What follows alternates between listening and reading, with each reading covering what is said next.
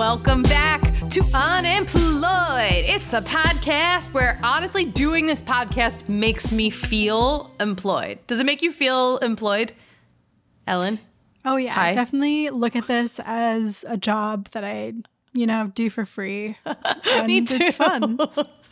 Me too. I mean, we do have that sweet Patreon. You know what? I'm going to talk about it in the beginning. We never talk about it. I post all the videos there. I'll post other shit if you want. Right now, there's a couple patrons on there. It pretty much covers this Zoom account and the podcast hosting site. But like Ellen and I would love to make millions doing this. Millions. Right? We'd love amazing. to. Even if you're like a bed company, a sheet company, anybody listening to this, I will influence pretty much anything, right? Casper, Brooklyn, and Spotify. Any of you guys out there, these are the ads. MeUndies still a thing? MeUndies. I should be. Honestly, this is what I want to talk about. I would love to influence underwear and like thongs and stuff because I have absolutely no problem showing my ass on the internet. Yeah. I mean, that's like an easy, that just makes sense. It's a no-brainer. A no-brainer. I know. I was just telling Ellen right before we started recording, I filmed a dirty TikTok. I've never gone into dirty TikTok before. Dirty TikTok. It's like borderline OnlyFans, which I have thought about making. Like I don't have problems being naked on. Like, I'm not going to run for president. I mean, maybe I'll run for president, but hopefully by then they'll normalize having nude photos out of the internet. Hey, if you're okay with it and like Jared's okay with it, I don't see why not. A lot of people are always like, are your parents okay with you showing your butt on Instagram? Because I show my ass a lot and my parents are on Instagram. That's the only social media they have. They don't have Facebook. They don't have Twitter, anything else. Yeah. And whenever I show my ass, my mom will be like, you look cute. She has a cute butt. Like, she thinks of me as still as like a baby. Oh, that's so nice. She's like, I made that butt. That's a cute butt. Why not? Why wouldn't you show it? If you got it, flaunt it. Yes, exactly. That's so cool of your mom. But it has come, I have been more aware of it. Like when I got hired at HQ, one of the first days I was there, they asked me to change my Twitter handle because it used to be Unemployed Anna, which it's a brand. Come on, it's your not, brand. Yeah, it's not a total lifestyle, but it is a brand. And they were like, "Can you change that so when you go on camera and you're like, hey guys, follow me on social media at Unemployed Anna," they don't." They don't think we don't pay you. That would be a little bit, it's like you're at a job. Why are you saying you're unemployed? I guess because our handle, on HQ, that was like a big deal is like getting some followers. So like our handle is like up there. And I remember the first few beta games, I was like, you can find me right here at Unemployed Anna. And then Nick like took me aside and was like, yeah, you're going to have to like change it. And I was like, oh, okay. Whatever. I still have it though. Oh my God, I'm thinking about how many followers I would get after HQ After Dark. That felt so nice to get so many random followers. I know. Oh my God. For those who never watched HQ After Dark, go get on YouTube. We used to do this show. Ellen would produce it. We would go live, do an HQ game, but we were allowed to say like anything we wanted and like, talk shit and be funny, and we drank and we were very silly. And Ellen, your hand came on camera. That was because you didn't want to come on camera, but your hand like brought us something on camera, right? Like, yeah, I'm camera shy, but I thought my hand like turned into some sort of character. Yeah, it was like a meme. Yeah, it was like a meme. Somebody started an Instagram account for my hand, which was really creepy. And weird. That's how you know you've made it. When the creeps make you a handle for one of your body parts. Yeah, I felt really famous after that. But I was trying to make like the hand a thing after a while. Like what can my hand do this week? But let's see it. Show me the hand. Check it out. Wow. Yeah. Join that Patreon. You really want to see this famous hand. This hand that has a Twitter account, an Instagram account. Ellen's hand. That was so weird. Anything we did, there were so many people latch onto anything. It's so funny what becomes a meme, Yeah. Anyway. Creative minds. Yeah. Anyway, should I start an OnlyFans? What do you think about that?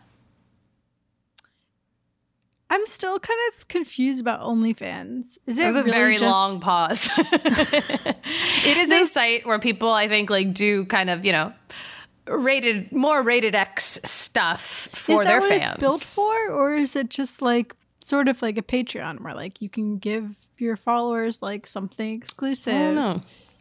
I don't know what the intention was to begin with, but my impression is it's like naked stuff, more naked stuff, you know? At least the people I know on it are taking off their tops for it, you know?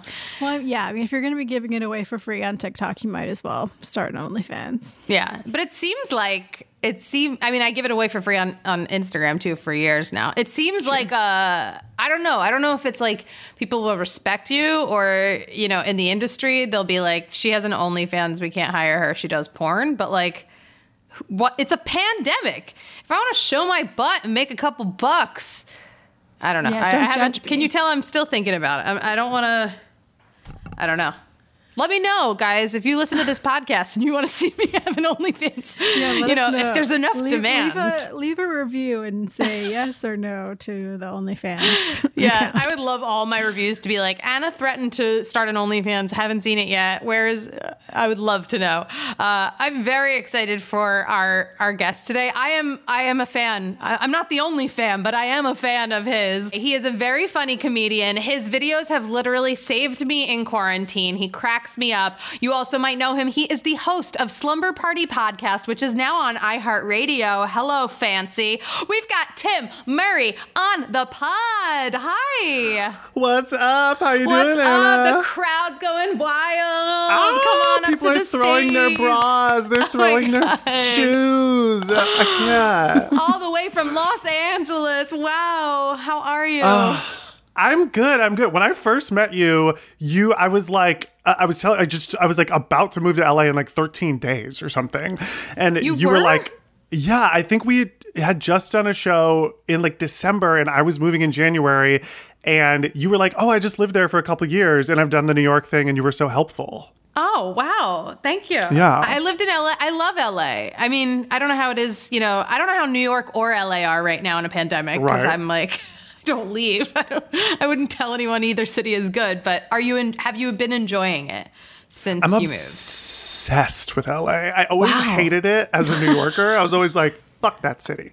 Are we allowed to curse? Yes. It's too late. Yeah. Have you met me? Totally.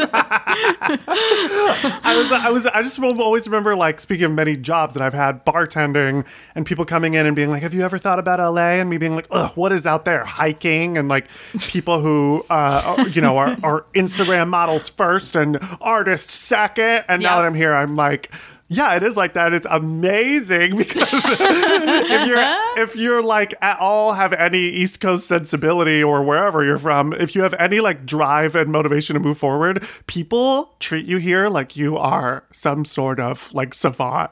Yeah. I'm like, all I did was show up on time. And they're like, and you are amazing for that. Yeah. Although when I'm in LA, I'm later than I am in New York. I don't know why, but like I transform into Instagram model first. And they're like, she's definitely never lived on the East Coast. And I'm like, I'm sorry, I couldn't find parking. You know, I become You're learning so the LA. language. Yeah, you're immersing yourself in the vibe of how it works here. Well, because I lived there, whenever I go back to like visit or like if I go back for like a meeting or audition or work, I'm like, I always rented a car in the last bunch of years. But then, because I was like, I know how to get around. Like I lived here, I know how to drive, I had a car. But then when I do that, I'm like, I don't actually know where any of these places are. I don't know their parking situation and I fail.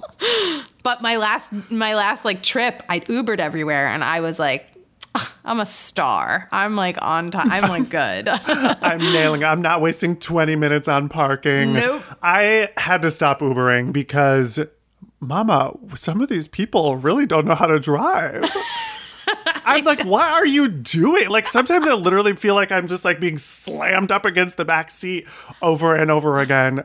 Yeah, I can't do that. Because everyone in LA is an Uber driver. Like, I feel like they're drivers who've driven for other companies or they've driven yellow cabs in New York become Uber drivers. LA, like, you can literally be like, I'm 16, I got my license today, I'm becoming an Uber driver. And it's like the thing to do. Like everyone here is a slash. Like everyone here is producer slash director. Like Ryan Murphy's an Uber driver. Yep. Everybody, pretty much everybody. Ellen DeGeneres, she drives the Ubs. Like just because it's just we want to stay multifaceted, I guess. I did once have an Uber driver in LA who I got in the car and they always talk. They talk way too much, right? I can't. It's a lot. That's like enough. That's a very West Coast thing. Yeah, it's like to on the kill East your Coast we're day. like, yeah. Yeah, Yeah. in the East Coast, I'm like, I have headphones, and that means I will not speak. Like, I will say thank you when I leave, but that is it. But I did get in a car once, and no joke, this guy goes, so I got out of jail on Thursday. It was like Saturday. I was like, he goes, don't ask what for. Nice. That is Exciting. wild. That is really wild. My go-to thing is, I think like for so many years growing up in Ohio, the safety part of me like clicks on when I'm meeting a straight man, and I turn into like a different. I'm not proud of this, but I like totally code switch, and I'm like, "Hey, how's it going? Like, let's go to wherever we're going." Like my voice changes, and I become full, like trying to protect myself, becoming mask or something. And they always try to talk to me about ladies' bosoms and butts. Always. What? I'll get You in the get car too and be like, straight, and they're like, oh, he gets it. 100%. I'm like, first of all, I asked you to take me to Mickey's and WeHo, so I don't know why. But literally, they'll be like, hey, check out her bazingas or her torpedoes or whatever. And I'm always like, you're making me extremely uncomfortable. And I don't think that she would appreciate that, actually. And then it turns into a fight, and then it's like, Wow. bad. I just No. think this Whoa. I just think this shows that you are actually an amazing actor. And, you know, you get in a car and you just give off that energy that you need to give. And they immediately are like, he's my bro. I'm going to talk about vaginas. And if I could self-tape in a lift, I would be on the biggest hit sitcom right now. Absolutely. You just made me want to watch someone do a self-tape in a lift. Honestly, that would be the funniest fucking... If you're like, hold on, I just have a green screen to like stick up behind me. That would be so cool. Like have the driver like run lines with you too. I kind of want to do this. Can we do this? And we just have car self-tapes. That's Yeah. such a good idea for a sketch, honestly. Okay, Tim and I are doing it. We're going to 100%. collaborate. I always wanted to make a video with you. And if this is it, well, all these listeners are getting a sneak peek. Yes. All right, so I want to talk about you. Have you been working during the pandemic? Have you been a little unemployed? What's your sitch right now? So, like many of us, I was fully fired like on March 13th from my most recent job. So I've been very, very lucky in the last couple of years, I will say. I was touring doing my stand-up show, and that was making probably like, I would say 75% of my money for the year in 2019. That's amazing. It was unbelievable. Like it's truly such a dream come true. And I sort of just did it on like sheer will. I was like, I produced it myself. I called venues around the country and in the UK. And I was like, can I come here for free, or can I pay, $250 to rent the space? And then I would make more money selling tickets. Mm-hmm. And so that was great, but it wasn't enough to always cover like the flight costs or my rent or whatever. So I had to supplement it, and I was driving for Postmates and teaching acting to child models. That is so specific. Yeah. And Just it child models. Like if they don't make the cut of like, if they're not a Jean Benet, like you don't even look at their resume. Like, I really wish, like, I'm happy to really dive into this job because there's so much to say about it, but I'm going to try not to say the name of the place. But it is, essentially anyone who came to the building was invited to be a part of the school, quote unquote. got it. But they tried to sort of make it seem like, oh, you got to have an amazing runway walk. And you have to... I modeled as a child. I get this. You did? Yeah, because I knew it would be great for my resume. And I was like, Mom, I should be Miss America. And so she put me in like a modeling school, and I took some classes, and then I did like a couple shows. I like modeled coats as like an 8-year-old. Oh, did you have fun doing it? Or were you like, this is trauma? I don't remember. I remember it feeling like work. Like I was like, this is what work is. This is this is the biz. My parents are like not at all in entertainment, so I just remember being like, I have a show today. I have a modeling show. Like bragging to my second grade class. But they I probably wasn't were like, so mad at you. They were like, ugh, 8-year-old model Anna in the recess playground. Then I just never got taller after second grade, so they were like, she peaked. That's it. She was a child model. No more. Okay, so This place- so how did you even find this? This is so fascinating. Craigslist, baby. Old I know. school. School. I've done so much dumb shit on Craigslist. I found roommates on Craigslist. I have found auditions on Craigslist that have gone very awry. I once found an audition on Craigslist where the man next to me was sitting in a trench coat and he pulled a bologna sandwich out of his trench coat and started eating it. And then they gave me a callback. It was like to be a radio show host or something. And during the callback, they were like, great. So if you want this job, you just have to pay us $100. That what? I was like, Yeah. what? Yeah. That's So not how I it found this works. job on Craigslist because it was right after I'd moved to LA. I was really desperate for money. I had like kind of blown through the savings that I had saved up from New York. And my boyfriend got in a bad ski accident. And No. yeah, had like an He's a amazing Dancer, he's a right? dancer. It's like, Yeah. that's not okay. It was as traumatic as you could imagine. He was on the Aladdin tour and he hurt his knee really badly. And it was like, you know, he's a dancer. So it was really traumatic for both of us in a lot of ways. And then I had to kind of become caretaker all of a sudden. Mm-hmm. And I panicked and was like, we have to make money. So I looked on Craigslist for a job and this job came up and I knew it was like a little scammy and gross, but I was also like, well, maybe I can take this job and like help these kids. And ultimately that is what it was. And I'm really proud of the work that I did there. And it was really fun. It was like, I mostly, you know, because some of these kids like truly had no desire to be a model. They were Right. there because their parents were like, you need to learn about confidence and you need to learn how to hold your head up high and stand straight and, you know, not hunch your shoulders and how to, a lot of it was like, a lot of them were teenagers who they were like, my kid needs to get a job and they don't know how to interview for a job. So can you teach them like public speaking skills and stuff like that? Got it. But were Yeah. some of them there to become Heidi Klum? Like, were any? Absolutely. And like always, like the shittiest little ones were those one. Like one time a kid looked me right in the eyes and he was like, I don't need your acting class. I already have my own vlog. That was is like, the okay. future, though. They're going to be like, yeah, no, I didn't go to Juilliard. I had a vlog from the age of 9 and I'm successful now. Like, that's crazy. It ran the Wow. gamut of kids like that. They're like, thought they were going to be the next Heidi Klum to like really, really little sweeties who were truly like didn't do well in school or didn't have a lot of like social skills who were learning that to then like, I had one like really wacko family who one time I asked, they were like super, super religious. And I asked the kids, what does your perfect day look like? We were practicing public speaking and I was like, just, you know, speak about something that's easy for you to talk about. What would your perfect day look like? And this 8-year-old girl goes, my perfect day would be when I'm dead because then I get to meet Jesus. Oh my god. Oh, okay. That's beautiful. The kid So after her was like, avant-garde. I get to play with my dog and go to the park. And I was like, that's more what I was expecting someone to say. Wow. Kids really have different lives than I did growing up. Although I begged my mom. I was like, please be a stage mom. Please. I know, right? I could feel make like you you and I money. are the same. Yeah.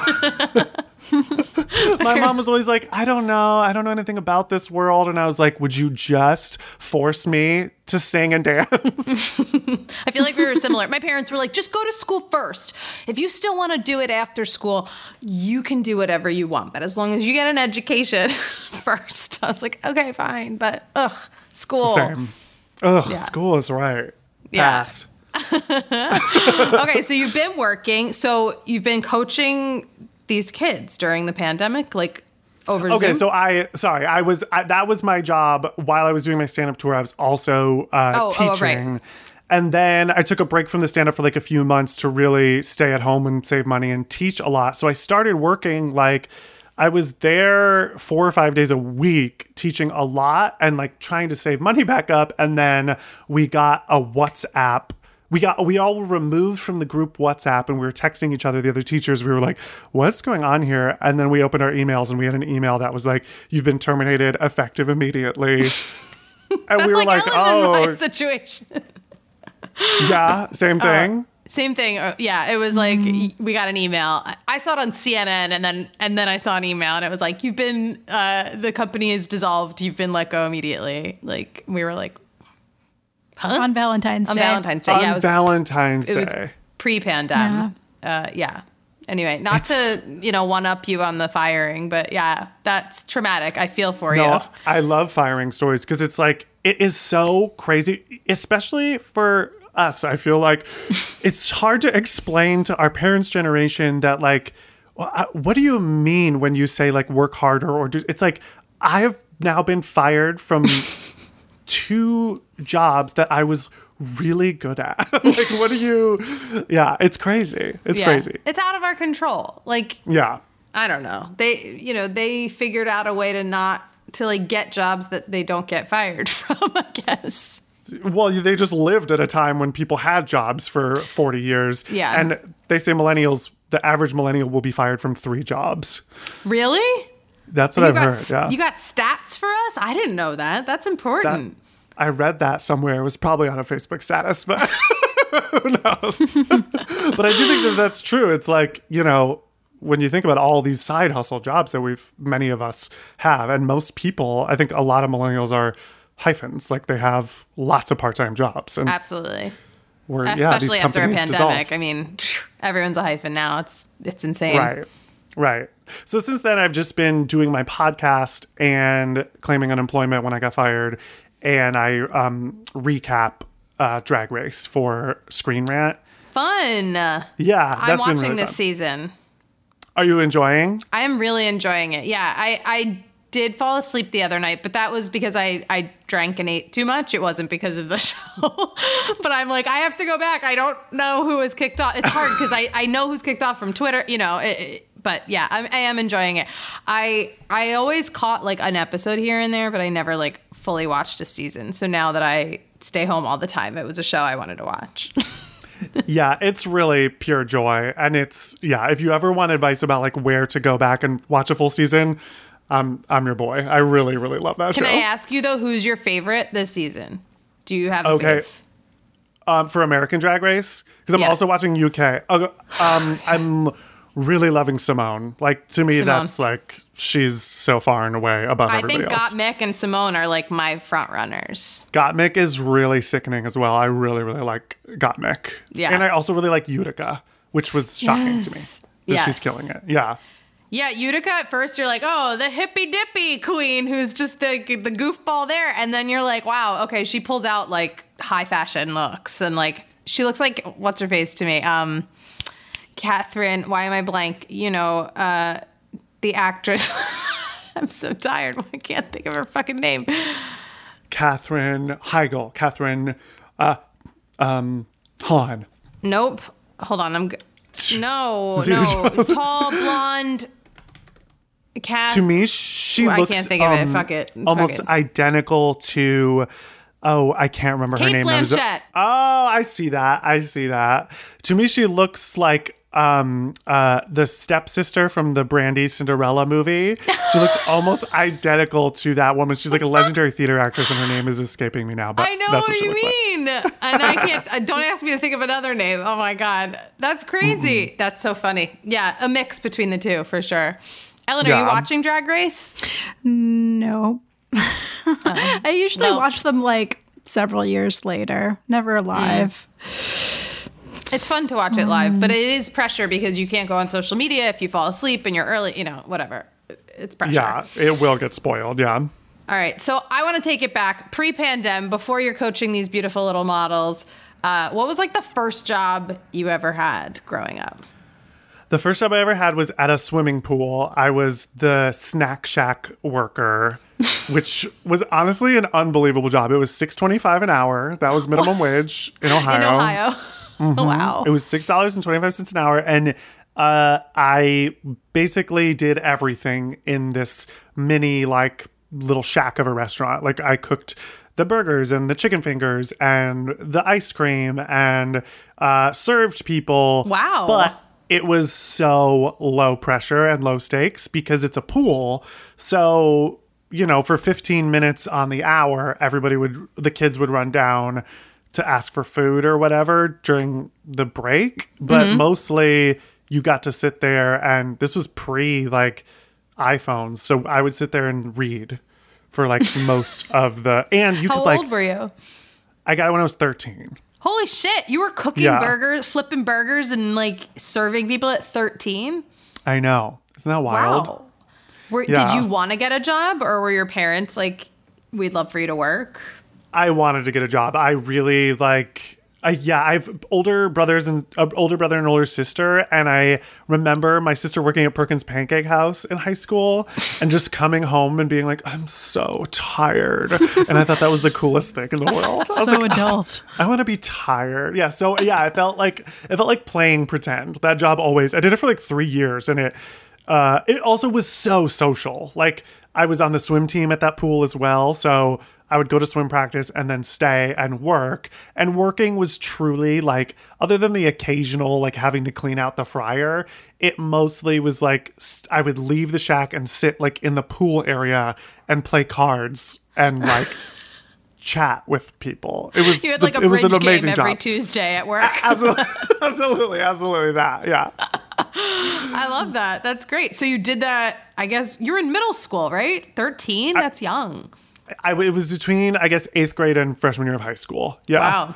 So I did it freshman, sophomore, and junior year. And then I was like, I have to get a real job that makes real money, because there were no tips or anything. It was truly like $6.25 an hour. And so then I got a job at Ruby Tuesday in the mall, summer before college. I'm familiar. Yes. Wait, did Yeah. your friends like hit you up? Were they like, you work at Ruby Tuesdays? Like, we're coming in? Or no? What was crazy about it was like, I took that job very seriously because it was super corporate America. Like, you know, you couldn't like, I got away with murder at the pool. Like, I literally probably charged people for 20% of what they would pay for. Right. Like, I would just give away Gatorades and give away chip burgers and give away, did whatever I wanted. And then at Ruby Tuesday, it was very strict and I was turning 18, or I just turned 18, I think. And so that job was like, so I guess I worked at the pool for 5 years, but I was 17 turning 18, and it was like my first time working with gay people, and a lot of them were like in their 30s. Mm-hmm. And so, and some of them were like women in their 50s, and they were, these chain smoking women that had lived in my town forever, and they'd been waitresses in my town forever. And it was like a whole world was opening up to me. Like, one time I walked back and one of them literally took like a plate full of fries and threw it at one of the chefs. What? Because I don't know, they just had a lot of history. I forget what it was, even the fight was even about, but it was like a fascinating time. It's a dramatic scene to walk into. I'm like, it's like a telenovela where she's like, your French fries. Yeah, it was like people were screaming at each other all the time. I lost my virginity to two of the men that I worked with at that Ruby Tuesday. At Ruby Tuesdays? Yeah. I shouldn't say lost my virginity. Not at Ruby Tuesday. No. Oh, no. I never would have hooked up at Ruby Tuesday. That would have made this even better. But I did have a bar job in New York City for 5 years, and I did hook up with a lot of people at that bar. My friend used to have sex with her manager at the Bobby Flay restaurant in Union Square.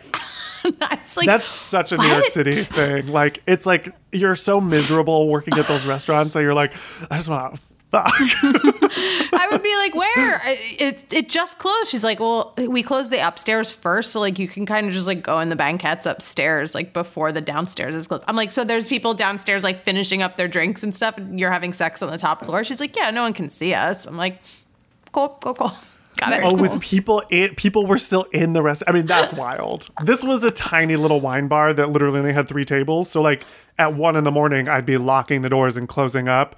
And like, one time I was working with such a hot guy. Oh my God, he was so sexy. He was this Italian man in his like early 40s, and I was probably like 28, 27 or something. And we had been flirting all night. It was our first time working together. We'd been flirting all night. And then as we were counting the money, we both kind of looked at each other and we threw the money down and we fully had intercourse. Oh my God. And That's then sexy. I was like in love. I was like so into him, and I would like come visit the bar when I wasn't working to flirt with him. And he pulled me aside and he goes, "I want to talk to you. It is my dream that we no longer have sex together." His dream?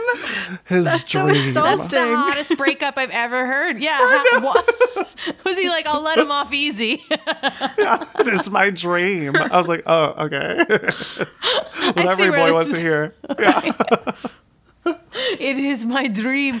Honestly, that whole scene though, that should open your pilot, you know, just you fucking someone on a bar. You're like, fuck all this money. Love is all we need. Love is all we need. Turns out it wasn't love. Oh man, did you still work there after that? Was it awkward? We worked together. Yeah. And what made it worse was he was truly one of the dumbest people I've ever met in my life and so bad at his job. So, and everybody thought that. Like, we'd all talk about it. We'd be like, wow, that guy's so hot. But also, like, could he be worse at this? Like, he was just, he was slow. He was like, and you know, you worked in New York City restaurants, have you? Mm-hmm. Oh, I mean, you know yes. how it is. It's 7 literally years. like it. I mean, if you can't keep up, it can be hell. It's like, it's Yeah. so crazy. Yeah. It's hell, but it's like I always talk about how it's hard to get out because you're like, where else am I going to make this much money and like not have to care? But it's hell. You see hell. Like I always say, everyone should work in a restaurant for like a month of their life, and like the world would be a better place. Like everybody. 100%. I think Even- yeah. Even Yeah. rich people. Even rich people, like it's like an act of service that you have to have experienced. Because when I am out to eat with somebody who hasn't waited tables, you smell it and taste it right away. You know what's happening, and you're like, I don't know if I can be friends with you. I've truly canceled dates. Like if it's going that way, I'm like at the end of the night, I'm like, listen, this is not gonna work. Yeah. Yeah. No, it's really Yeah. hard. All right, we got off track. So you're at Ruby Tuesdays. You're seeing the world. You're losing your virginity. You're a experience. You're like, I've lived it. Was that your last job before you came to New York, or did you go to school? I went to After college that? in Miami, and they tried to transfer me to the Miami Ruby Tuesday. Wow. My manager pulled me aside, and I guess he must have been getting a bonus or something for keeping somebody on staff, because he was like, I really, really, really want you to transfer to this location. I think you're really great and you can make money while you're in college. And I was like, I'm not fucking doing that. So I I'm went going to Miami. I'm not wearing a Ruby Tuesdays uniform. when I was like, I'm fully like, I'm about to be drunk 7 days a week and on the beach. I'm not working. And then I would always work over the summers. So that was my last job before college. And then every summer during college, I worked at summer stocks and theme parks. Oh, wow. Were you a musical theater major? I was an acting major, but I was obsessed with musical theater. So like I went that route very much. Got it. At University of Miami? Is that where you went? Yeah. Yeah. I auditioned for they had a musical program, right? They do have a musical theater program. Yeah. I auditioned for it. There's no way I could ever go there. I got sunburn in the morning of my audition because I was just like laying out at the hotel. And I was like a tomato. Like you could tell this girl's been on the East Coast for a long time and like, or like, Northeast. And I was like, I walked in a tomato and I don't remember what I sang or what I did, but I remember being like, I can't move. Like there's no movement, sure, but like not today. I'm very sunburned. It's like, there's no way I'll get into this program. And I didn't. It was an insane place to go to college because there was a pool on campus and like it's such a party school. So it was wild. Yeah. My dad went to law school at University of Miami. Oh my God. I know the law school well. It was adjacent to the theater. So we would always really? sit in the law school courtyard before we did our shows. Yeah. I know he like finished because he's a lawyer, but like he also grew shrooms and sold them to everyone at Miami. Nice. He told me. It really was. It was wild. It was really wild. I love that. Did all your friends at school do summer stock? That's such a fun like thing. Yeah. Did you do it in Ohio or like somewhere else? Yeah, I did it. I would go to those like big cattle calls, like those open calls for that places from all over the country were having. And so my first job was in Ohio in my hometown, which was so fun. It paid an $800 stipend for 7 weeks of work. All summer. The whole summer. I lived at home because I lived in the town and everybody else lived in the middle school classrooms. What do you mean? They took the desks out of the middle school and they put 8 cots, like Annie, like full Annie, Little Orphan Annie. 8 cots separated by, you could separate themselves with towels that you hung up to have a little more privacy. And that's what you did for 7 weeks.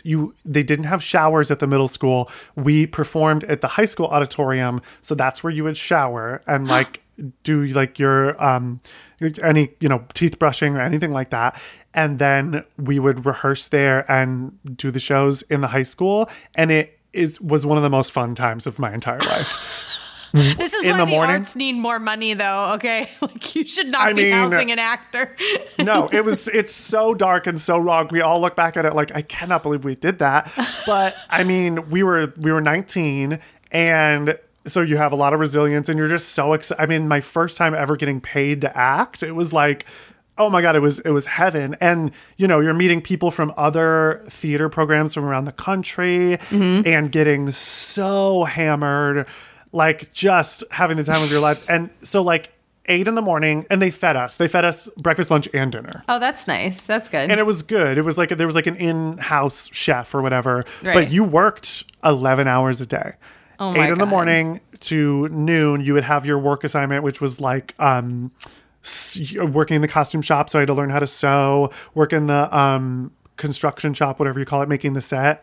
So I was like cutting wood and like hammer, like painting, like it was the whole shebang. Yeah. Wow. What show did you do? What was like your first show? We did 5 shows and I was in 4 of them that summer. I had small parts in all of them, but I did get to be in a lot of them. And the more shows you're in, the less, like sewing shop or cafeteria work you had to do. So we did I Remember Mama. Did you know that play? Mm-mm. It's a shitty old play. I don't know it. Leading Ladies, which is a really, really funny play by Ken Ludwig. He did Lend Me a Tenor. Okay. Nonsense, which I was not in. And Kiss Me Kate and Annie. Wow. Wow, nice. Who were you in Annie? I was I was the cop that came out and was like, the line is supposed to be, that dog there, what are you doing? And I decided that in this period of time, I was like, well, the cop might have been an immigrant from Ireland. You gave it an Irish accent. I had 6 lines and I did them in an Irish accent. I said, that dog there, what you doing? That's really cool. Even though Annie takes place in New York, you were like, New York he's City. an immigrant. That makes sense to me. Irish immigrant in New York. Totally. That tracks. Yeah. In my head, I was like, working for it. good. You were really doing it. Acting is about accents, is what I thought. And I don't think I was wrong, to be honest. Yeah, that sounds right. Did anybody else? They were like, it's weird. We also have a Jamaican, immigrant. Oh, no. They're like, Molly will be Jamaican. And actually, Daddy Warbucks, what if he has a South African accent? International Annie. Oh my God. That's so funny. So you did that for 4 years. You did summer stock. And then did you move to New York City right after school? You were like, Broadway needs me. I must go. Broadway needs me. This is my favorite time, I think, that I'll talk to you about working, because it was just a beautiful time in my life. It was right after college, I went to one of those big open call auditions, and I got a bunch of callbacks. I had like a really great audition. I was feeling so good about it.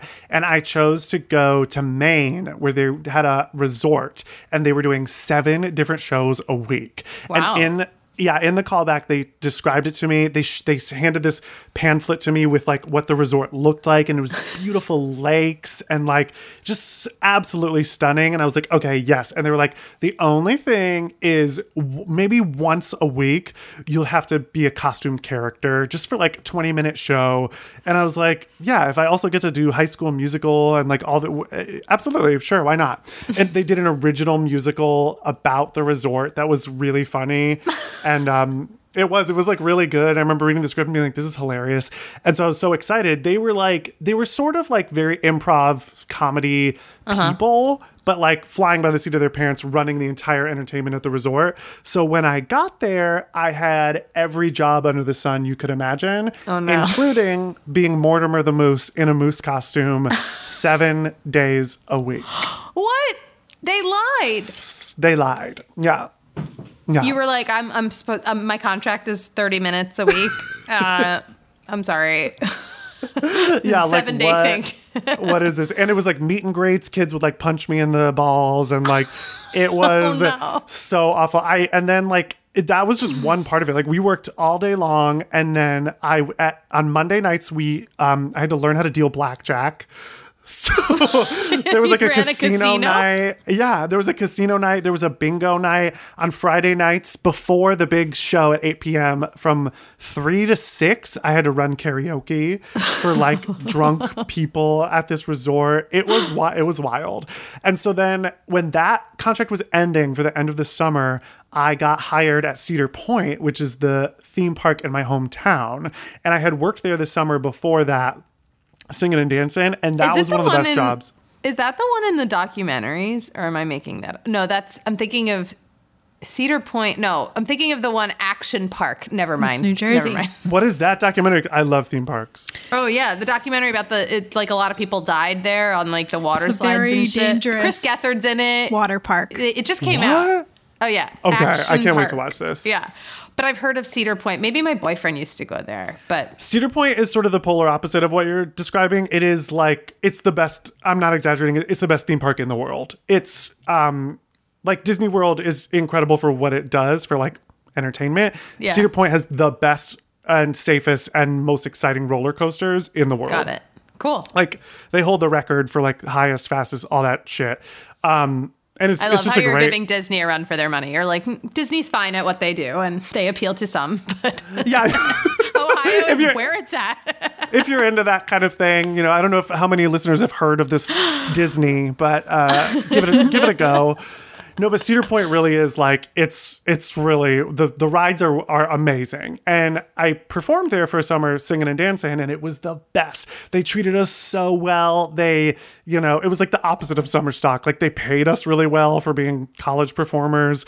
We only learned the 20-minute show, and we just did that over and over again. Nice. And it was great. So You don't have to I wear got- any costumes or anything in that. We had to, yeah, I wasn't a moose. I wasn't a moose all day long or anything.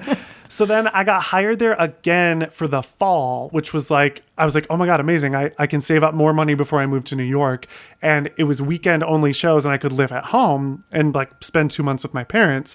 So I told the resort in Maine, I was like, the contract overlaps for 2 weeks. So I need you to let me go. And they ripped me to shreds. I'm still friends with all of these people. I lived with one of them in New York.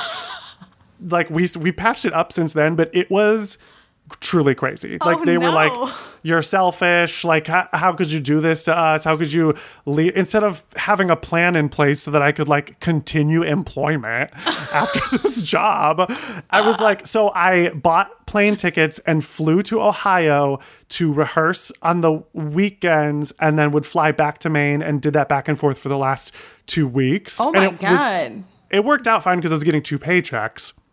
If you're like a it was nuts. bi-coastal actor. Yeah, well, I mean, doing a theme summer park shows stuff. and dressed as a moose. So then I went to Ohio for the first 2 months and did the Halloween Cedar Point shows, and worked at 2 different restaurants Monday through Friday. Wow. So I worked every day. It was awesome. It was like the restaurants were great. The people were great. Waiting tables in Ohio is so different than waiting tables in New York City. It was I'm sure. slow paced. People were kind. I made a lot of money. It was great. Yeah. Nice. So And then then I you moved to came New to New York. And guess where I worked when I came to New York? I'm scared. Ruby Tuesdays, Times Square. Planet Hollywood, Times Square. Shut up. I was close. Wow. You were very Planet close. Hollywood. Were you just like, I'm an actor now. I'm going to Hollywood. Planet Hollywood. I was they're like, like- oh, Bruce Willis and Whoopi Goldberg have been spotted here. This is where it's gonna happen for me. All the producers, all the big Broadway producers and casting directors must be coming here. I've got to work in Times Square. No, it was more, I was very, obviously when you're new to New York, you don't really know, but I got a job right away at a restaurant in Chelsea, and it was hell. Like one of those like nightmare experiences, like, you know, you have a nightmare about what something is going to be, and then you're like, it could never be that bad. This was that, like bullies, like people were awful. Like the guy training me was just an absolute bitter asshole. The restaurant was a mess. They trained me on a Friday night when it was like crazy packed. I got yelled at the entire time. People were like, I've been waiting 4 hours for a beet salad. It was like one of those situations. So I did that for 2 training shifts and didn't get paid. And on one of them, it was so hectic that they just sent me out to run to wait tables without anyone helping me. And then I had to give all the money, to someone else. And that was the day I was like, I'm not coming back. No. Like, this is insane. So when I had that horrible experience with like a local owned place, I was like, fuck it. I'm going where I know there's going to be rules. And so I went to Times Square and was like, well, I don't know, I'll just try this, and got hired at Planet Hollywood right away and was like, okay, at least I know I'll be able to make some money here. And I should have quit that job as well. But because I had just quit the other one, I felt compelled to stay. And it was, I always say it's like everything you've ever hated about a job, Anna. It was like, I had all of those elements. Like, it was low pay, bad managers, horrible customers. The food was awful. It was, everything about it was literal hell on earth. No. How long did you stay there for? I'm telling you, 3.5 months. And when I say it felt like 3.5 years, I mean that. I thought you were going to say 3.5 years. I was going to be like, wow. Oh no! I mean, I think I'd literally, I don't know, I would have survived it. It was really traumatizing. Like, it was truly. I wrote a play about how like truly insane it was. Like, I can't even begin. Like, people were getting arrested. Like, some of the staff were getting arrested for stealing. Like, they would they would like rack up a bill at a table, and then the managers would come over, comp everything, and then the manager and the waiter would split half of what the bill was and just pocket it. And one day a ton of police came in and like handcuffed like 6 people that I worked with. It was crazy. It was so crazy. Yeah. Shit goes down in Times Square, whether you're working or eating there. Like, it's just, you know, it's a shit show, and people think it's the center of America, and it's like, nah. No. And the way I was treated there by customers was like, I can barely even like, it barely even sounds true. Like some of these stories, I'm like, that was so, I had a 13-year-old girl one time who was truly the worst, like, Upper East Side nightmare. She made all the other little girls go around the table. She goes, it's my birthday, so I think you should all stand up, go around the table, and say one thing you like about me. Whoa. Eek. The nerve. And you watched all of this. I just stood there. Yeah, I was like, okay, I guess this is happening. She goes, hey, guy, where's the DJ? Because there was like a DJ at Planet Hollywood. She goes, where's the DJ? I was like, oh, I think he's taking a break, but he'll be back in a few minutes. Taking a break? What is he, in the bathroom or something? She goes, when he comes back, you better tell him to play Rihanna's Only Girl in the World, because that makes me feel like I'm the only girl in the world. Oh. And now you teach her acting. Full circle, truly. I love that. Oh my God. I had nightmare guests in New York, and of all ages. You never know who you're going to get. It's just like I live for the restaurant stories because I've lived through them. And like, did you have people I was going to ask if you had people who were always like, what do you do besides this? And you had to be like, I'm an actor. And they're like, oh, do you want to be on like one of the shows around here, like Broadway? Because I would get that shit.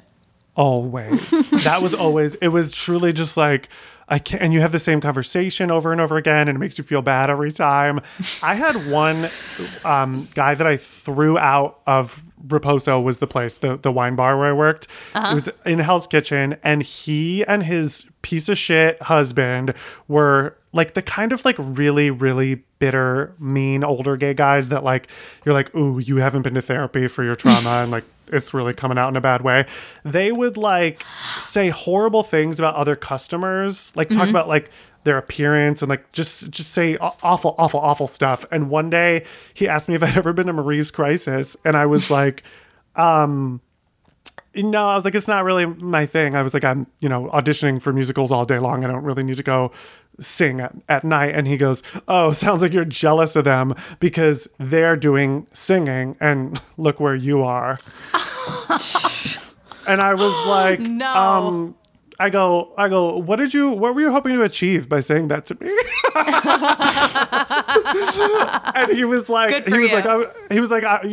oh, come on, I was just joking. And I was like, well, you need to learn how to joke then, because you're tactless and it's not fun. And then he got mad because I put up a boundary, and I picked up my protein shaker, because I would often go from the gym to work, and then I would have a quick protein shake while I was bartending, and then put it away. And he saw me drink it, and he goes, oh, do you go to the gym? Because you don't look like you go to the gym. What? And I picked up his glass, and I said, this one's on me. You're no longer invited back here. And I told him not to come back. Good for you. And then I got fired. For doing that? I don't know if it was I don't think it was for doing that, but it was stood up for yourself. Yeah, and I'm proud of myself for doing that, because I worked there for 5 years, and there was, you know the restaurant scene. It's and it was one of those places where they fired, I'm not exaggerating, in the 5 years that I worked there, they fired over 20 or 30 people that I had worked with. For maybe 2 or 3 of them deserved to get fired, and the rest of it was there was just one of those places that one of those managers and owners that led with fear, and was like, if we fuck around with these people, they won't fuck around with us. Which is, if you own anything or listening to this podcast, that is not the way to treat your definitely employees. not. Yeah, because make it a nice place, make it a good atmosphere. Yeah. Where in the city did you work? I worked. Do you remember BLT Steak and BLT Prime? Prime was on Gramercy. Steak was on 57th. 57th between Park and Lex. But I worked for this company, and then I transferred. I worked at BLT Steak LA when I lived in LA. So they had they weren't so corporate, but they had 10 restaurants around the country or whatever. And they were kind of like the Palm, or they were higher end. Oh, fancy. Yeah. And I worked at BLT Prime the most. And after 5 years at BLT, I quit because I got a day job, because I was doing comedy at night. And I was like, I can't keep taking off at night and not making money, and we didn't do lunch there, and I was just so I got a day job. So I remember walking in and I quit, and he fired me on the spot when I gave my 2-week notice. I was like, I've been here for 5 years. I've worked for you. I have managed. I have done everything, and you're gonna. I planned it to start my new job in 2 weeks, because I was like, well, I've worked for this company for a long time. I have to be respectful and give them at least 2 weeks for me to. And I said I'd help find my replacement and whatever, because I was the maitre d' at the time. And he was like, we don't need your help. And he was a drunk, obnoxious man, and who always told me to wear lower cut shirts. I'd get more tips. If I wore higher heels, people would like me more. Jesus. Just the worst. And I didn't realize it then. That I was like, I don't think you're allowed to say these things to women. I got fired the day I quit. And I was like, that is not how this works.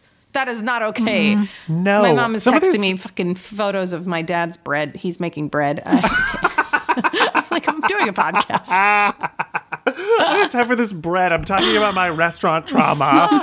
It is trauma. That was the last restaurant I worked at. I was like, I'm not. Good. It's really if you can afford it, if you can find something else to do, I highly, highly recommend it, because that was my last one too. I worked in restaurants for 10 years from, I'm not even including the pool time, from 22 to about 32, I was working in restaurants. And it's just, people can really be so horrible. I once had a woman who came in and was had a few glasses of wine and seemed kind of drunk, but pretty much fine. And then she ordered, I think, her 4th glass of wine. And it was one of those things where I was like, I'm going to be honest, I don't really feel comfortable serving you. You seem like you've hit your limit. And she looked at me and she gathered herself and was like, listen, I got dumped today, and I really need you to just give me a glass of wine. She was like, I promise I'm fine. So I was like, okay. And then she goes, and give me a shot. And it was a wine bar, so we didn't have liquor. And so I was like, we don't have liquor. And she goes, well, what's that right there? And there was fucking Skull vodka that we use, like the low, like I'm talking like, I think it's like $9 for a huge bottle. Like, I was like, oh, no.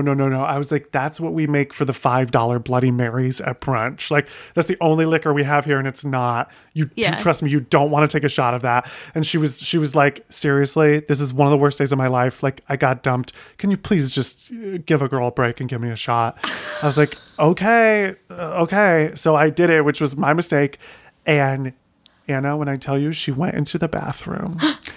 It was a single, like, unisex, one person occupancy bathroom.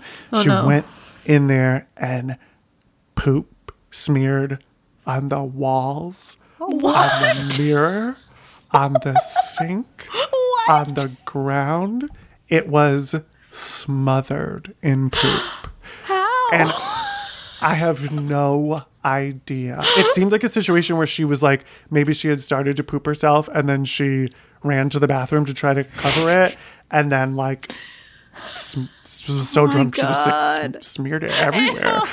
And I looked at the hostess and I was like, I told her what happened, and she was a friend of mine, and so I was like, if you help me clean this up, I will give you $100 for my tips tonight.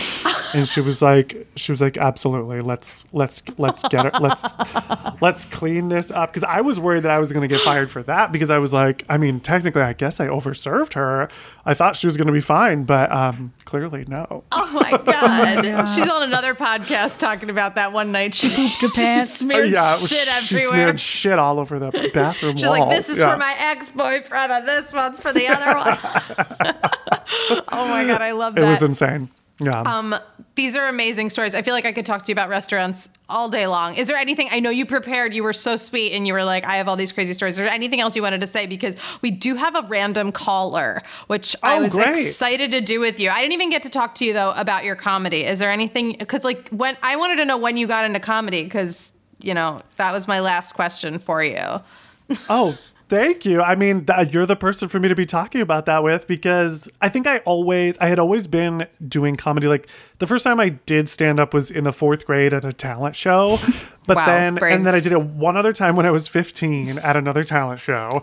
And then I would always carry like a book of jokes with me around everywhere that I would just like write stuff down, but I never did anything with it. And then when I was 19 at Miami, someone broke into my car and took my book bag, which had my computer and my book of jokes in it. I didn't do stand up at all as an adult after 15 for more than a decade. And when I was turning 30, you and I did that show at Club Cumming. Yes. And Henry and Catherine asked me to do it. And I had done I'd been making videos on YouTube, but I'd done a lot of improv, but I hadn't done straight up stand up really. And so I was like, yeah, I've like been meaning to try this again. I have so much trauma around it. I want to do it again. And the first time you do it, you don't understand like how, what you have to do when you're up there, and like how you have to like just roll with the punches. And I did that show and I just like fully felt myself completely bombing, and you were in the audience giving me so much love. I can still see your face smiling and laughing, and I was just like, thank God for this woman. This is like really making me feel so good. Oh, I love it. I love that. I assumed if you were doing that show, that was like a packed show. I assumed like, oh, you're just like, we hadn't crossed paths yet. Like you're just another comic in the scene. And, so to me, you were seasoned. You didn't see, like, you're a natural. Thank you. I mean, I had been writing comedy for a long time, but not stand up, which we know is different. It's just different than anything else. And so then after that night, then I moved to Los Angeles. I was like, well, I can't show my face in New York anymore. So, one show and he's one show. Done. And I was like, it's done. I have to go into hiding. I moved to LA, and then I started really hitting the open mics in LA, and started really, and then I got to go to the Edinburgh Fringe Festival with a musical. And I was like, when amazing. I'm there, I want to do my hour of stand up. So I made it my goal for that year to have an hour ready when I went to Edinburgh, and I did my hour in Edinburgh for a week. And then after that, I like couldn't stop. I was like, I need to be doing this more. So that's when I started touring with it. You're very good at setting goals and being like, I have to get this done. I will get this done this year. Like, I feel like that's a common theme I've heard throughout From like, start to finish. You're good at Thanks. that. That's impressive. Yeah. Because I will say, I think all these shitty jobs help make that happen. Yeah. You're like, what I often think is like, if I can reach this goal, that could be a stepping stone to not be teaching child models or waiting on tables, I know. I always think of that. I'm like, if I do this, I will not have to go back to a restaurant, especially in a pandemic. Like, I don't want any of that. No. No. Yeah. Well, you're so sweet to be here. I wanted to know, do you mind if we take a caller? So this is Please. someone a random unemployed person from Twitter. We love taking stranger calls on this podcast. And I was fascinated with his message to me because he was working at GameStop for 7 years and was laid off before this whole stock drama. So I was like, wow, very topical. I have questions. So topical. I know. I just thought it was kind of interesting. But also I said we'd give him a pep talk about like what to do when you're in this situation. So his name is Ken. I was like, I don't have to say your name or anything. He was like, I don't care. So I'm going to admit him. Oh, hello. Nice to meet you. Hello, everybody. Hi. Nice to meet you. Welcome to the party. These are my friends Tim and Ellen. Ellen, is it Ken or Kenner? How do you prefer? Kenner. What do you prefer? Kenner, that's cool. Kenner. Yeah. Kenner. Kenner, I love it. Where are you calling in from? Oregon, Roseburg, Oregon. Oregon. Okay, obviously you dropped. So I asked online, I was like, is anyone unemployed, and could use a pep talk today? And you piqued my interest when you said you worked for GameStop. Yep. Because did you think GameStop would be trending the way it was this week? No, all over the place. Not at all. Oh my God. So tell me what happened. How long were you there? When did you stop working there? So I'd been there for almost 7 years. I got a call a couple weeks ago from our district leader saying, hey, I need you to come in. I was working that day anyway, so I went in. I sat down with him and then immediately was kind of like tripped out because they're like, okay, we're going to have a talk with LP. And I was like, okay, LP, what's up? Because we never had that kind of stuff happen in the store. So started talking to him and started going off about different things. And then it was, hey, you did some returns for some people and you did some exchanges for some people. Did you know that you were doing or using the warranties wrong for stuff? And I'm like, no. So come to find out, for the last 6 or 7 years of us doing the same exact stuff, we had been doing it wrong to the company. And just now it was flagged as doing it wrong. Now, granted, To they me, said that's that a red flag. After 6 years, they're telling you Yeah. this? I even talked to an older district leader that we had, because we're still friends on Facebook or whatever, and she's like, how, if this was something that had been going on, why did they just flag you guys now? And so like I was suspended and then fired. My store manager was suspended and then fired, but he was suspended and fired for something totally different. But they just, it was weird, because then the next day my old coworker told me, hey, just so you know, they got rid of your position in the store anyways and at other stores. So it was kind of like hey, I think this is technically against policy. Why were you doing it? But I think they were trying to save money by getting rid of the 2 guys that had been there the longest. Yeah. Right. But I don't know. Tim and I were just talking about getting fired from a lot of restaurants that we used to work at, and it's crazy what they will pull out of their ass to have to spend less money to dedicated employees who've been there for years, and like, I can't believe this. And then you see that the stock rises and GameStop is like the hottest thing on the market right now, and that's gotta hurt. That's gotta be like a mind fuck. Sorry, pardon my No, that's all French. Right. No, the whole thing was just because, even the last couple of weeks, we wouldn't joke because it wasn't funny because it was our jobs, but we're like, the way the company's going, some of the weird crap that they're doing, I can't imagine. I tell my family at home, like, don't be surprised if you see on the news stuff about GameStop because they started closing stores. I'm like, our town isn't that big, So Mm-hmm. hopefully, you know, I have a job. And then it came back to something as, it's not like I mean, I guess to them I was causing loss or whatever, but I wasn't stealing. I wasn't messing with my time and doing stuff that was considered this terrible thing. It was just a lot of it was customer servicing and, Of not course reading you the fine weren't, print. because the only people I know who last at jobs for more than 2 years. You were there, what, almost 7 years? Are people who do a good job, people who they can count on. So I don't know. Yeah, Tim and I were talking about this before. How like managers and corporate companies will literally like Yeah.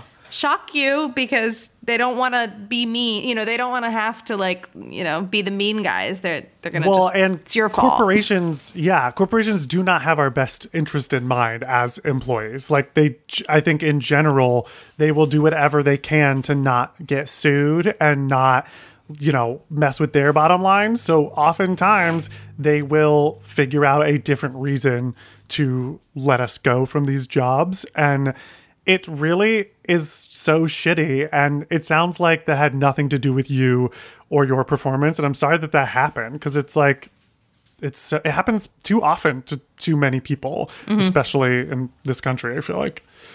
Yeah, it's Yeah. crazy. Wait, but you were working throughout the pandemic, though. It sounds like, right, until a couple weeks ago. Yeah,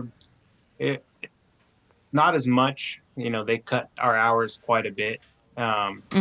Especially even through the holidays. So, we tried to make it work between the couple of us that were comfortable working. And, it would have been easy just to sit at home, but I was going crazy just sitting here. I mean, I got a couple of kids, so doing the online school and, I was like, hey, I need to get out, go to work every now and then. And so.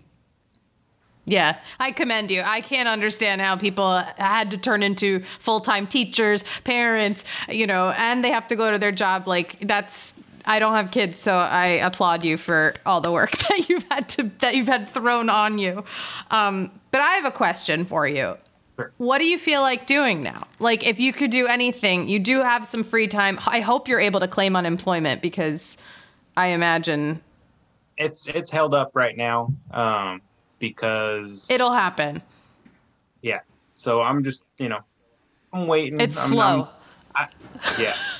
I don't know what I want to do right now. Like, if I could do anything, I thought about splitting time just because I got family down in LA. I was just down there for a funeral for a friend of the family, kind of. And I used to do background acting years ago when I was there, and it was always fun. And, my grandparents are getting a little up there and need so we were debating, but I don't know if I could do anything and not have to worry about stuff. I'd do something like that just because, I'd always kind of had this, since I did it before, of wanting to do something, but just, life went a different way and just kind of popped back in. So you have a little bit of the creative bug, is what you're trying to say, right? Yeah. Yep. Well, you've come to the right place. That's all Tim and I ever wanted to do. Yeah. And Ellen, we've all been trying to work in entertainment or working in entertainment for years now, woven through survival jobs, I'd say.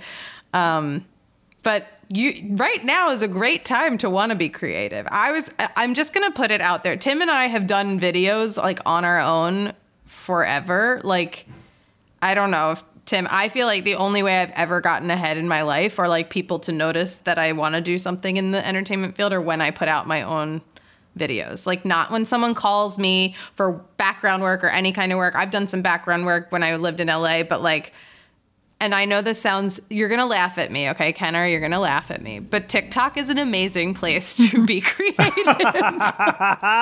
It's true. It's really true. And you have kids. Oh, parents with kids and on TikTok. I don't know if you want to put your kids on camera, but like, I can't tell you how entertained I am by all these videos. And like, these people are like getting followers and making money, and like it's growing, and it's literally like from the camera of your phone, and you don't have to do anything else crazy. And I don't know if you've explored it. Is this a foreign territory right now? Somewhat. I've looked at it a little bit just to kind of get an idea of, how it all worked out. Just haven't like sat down and had the time to try to do as much with some of that stuff at the time. Yeah. Well, I was going to say that, or even if you feel like being creative, like a podcast is very easy to launch and do by yourself from home. There's like, I don't know, there's just so many things now. Technology has made it easy for us to, if you have the bug to be creative and do stuff in the field, like you can make that happen for yourself.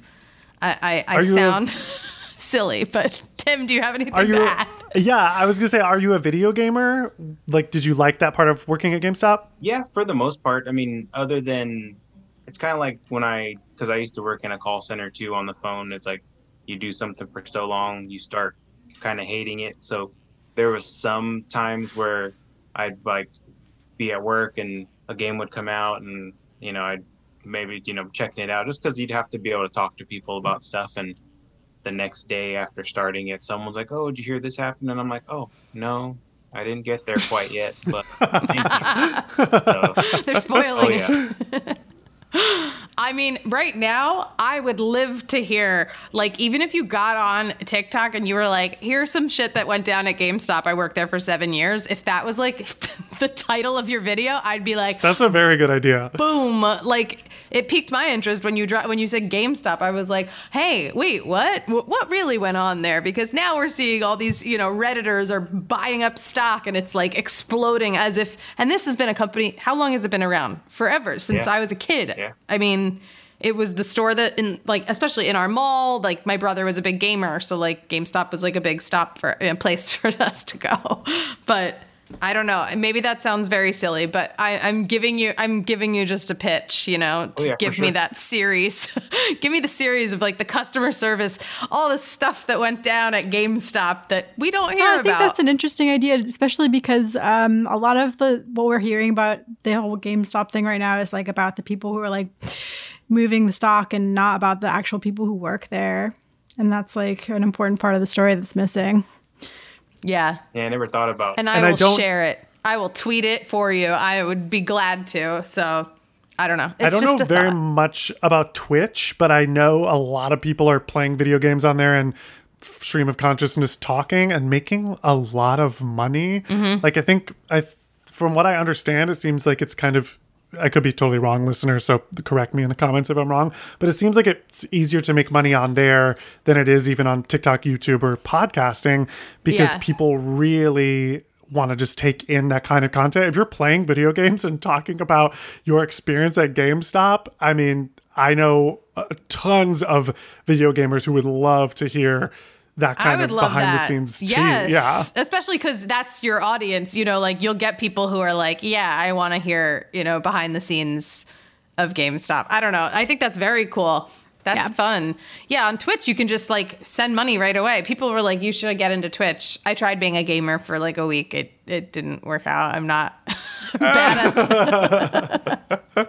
There are also some good, I don't know how you feel about writing, Kenner, but there are some good side hustle jobs about writing about video games that recapping and like a lot of these. Like reviewing. I work for Screen Rant, recapping reality TV, and no shade to Screen Rant, it doesn't pay amazingly, but if you really made it not part-time and more of a full-time thing, you could really have like a pretty decent supplemental income, and it's really fun. And right now, while we're all sitting at home, it's like a really good option. My friend Amber Petty sends out newsletters, and she has a whole workshop on how to find work during this time, and also how to find side hustle jobs for artists, for people who are looking for extra income. And I found it to be so helpful. Yeah. That's awesome. Very cool. Kenner, have I brightened your day a little bit? That was my goal, was to say hi. Sure. No, yeah, definitely. Like it sounds like a good idea to try to brainstorm something with telling crazy GameStop stories or, regarding something. So yeah, sure. I mean, yeah, if you say hi, I worked at GameStop and I'm going to tell you some crazy stuff, I can't imagine that wouldn't get some views right now. Sure. So how do you feel about escape rooms? Do you care about that? Oh, I've never. There's a couple around here, and I've seen them, kind of sprout up, but I've never thought to actually do one. I don't know if sounds kind of interesting. I've never done one either. They're the most fun thing in the entire world. They're so fun. And obviously, most people can't do them right now because of the pandemic. But a lot of these companies have gone online. And I know several people who have gotten GameStop, like Game Master jobs, where they sit on Zoom in their home. And I think it's $15 an hour. And they run the game for people. So you would just be like, hey, I'm Kenner, welcome to the game. And then as they go in the game, you have all the answers. And if they need help getting through with the clues, they ask you for the clues. And it's so much fun. It doesn't pay as well as it should. But yeah, I think that's like a great option for anyone sitting at home right now. Sounds cool. That's very cool. Well, Kenner, thanks for hopping on with us. It was really nice to meet you. Nice to meet you guys. Yeah. And I hope that all of your dreams come true. And you know what? Screw the corporations. You know what I mean? I mean, people are trying to mess with them right now with their stocks. So they don't know what it's like from the inside. Anna and I have both been fired more than once. So it will be okay. Yeah, sure. I know it will be okay. And I hope I'm sending love to your family and your kids going through Zoom school and whatnot. You know, that's tough right now. So at least you have a smile on your face. Thank you. Thanks. It was great to meet you. Thanks, Kenner. You too. Nice to meet you. Bye. See you later. Bye. Oh, that was so fun. So sweet. Also, maybe try modeling, Kenner. I know you guys can't see him, but he was very handsome. So handsome. So great. I honestly was like, oh, these are series I want to watch. I would watch him talk shit about GameStop right now. Yeah, 100%. I would love to know that. Wow, I feel like a baby producer. I just gave him a show. I'm like, go on to the world. Give us the show we need. Truly. Oh, that was great. And the game idea that you had is brilliant. I didn't know people were doing online escape rooms. What a cool thing. It's great. I've done a couple of them during the pandemic with like friends on Zoom, and it's super fun. You'll have to let me know next time because I've never done one, and I feel like I'd probably suck at it, but I'd have a nice time. The only thing I will say is if you've never done one in person, it is a little bit like, what even is this? You know, you're like, oh, it's on the computer. When you do them, we should do one in person when the world opens up because they're so fun. Okay, I would love that. I plan to come to LA when COVID's not taking over. Yes. Please. Oh my God. Well, this was amazing. Where can everybody find you and listen to you and see your beautiful face? You can follow me at tmurray06 on all platforms. And if you want to subscribe to and listen to Slumber Party Podcast, I'd love that. I interview drag queens, Broadway stars, and comedians about their sleepover experiences growing up and mostly try to figure out when they knew they were gay. It's really fun. And that's on iHeartRadio Broadway Network now, but you can find it wherever podcasts are found or on YouTube. Amazing. And you have to follow him on Twitter. I mean, you tweet the funniest shit. It makes me laugh all day long. So thank you.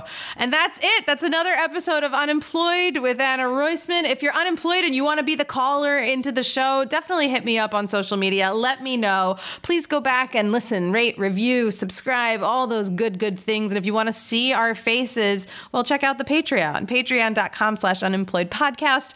Follow me on Twitter. You know where to find us. I love you. Goodbye. Bye. I want to say it in an Irish accent. Goodbye now. Thank you so much for coming. That was terrible. Okay, bye. Right now, I just want to take a moment to thank everybody who has supported our Patreon. This is your shout out right here from me. Tons of love. And if you haven't checked out our Patreon, all of our videos go up there. Sometimes I just write fun things because I feel like it.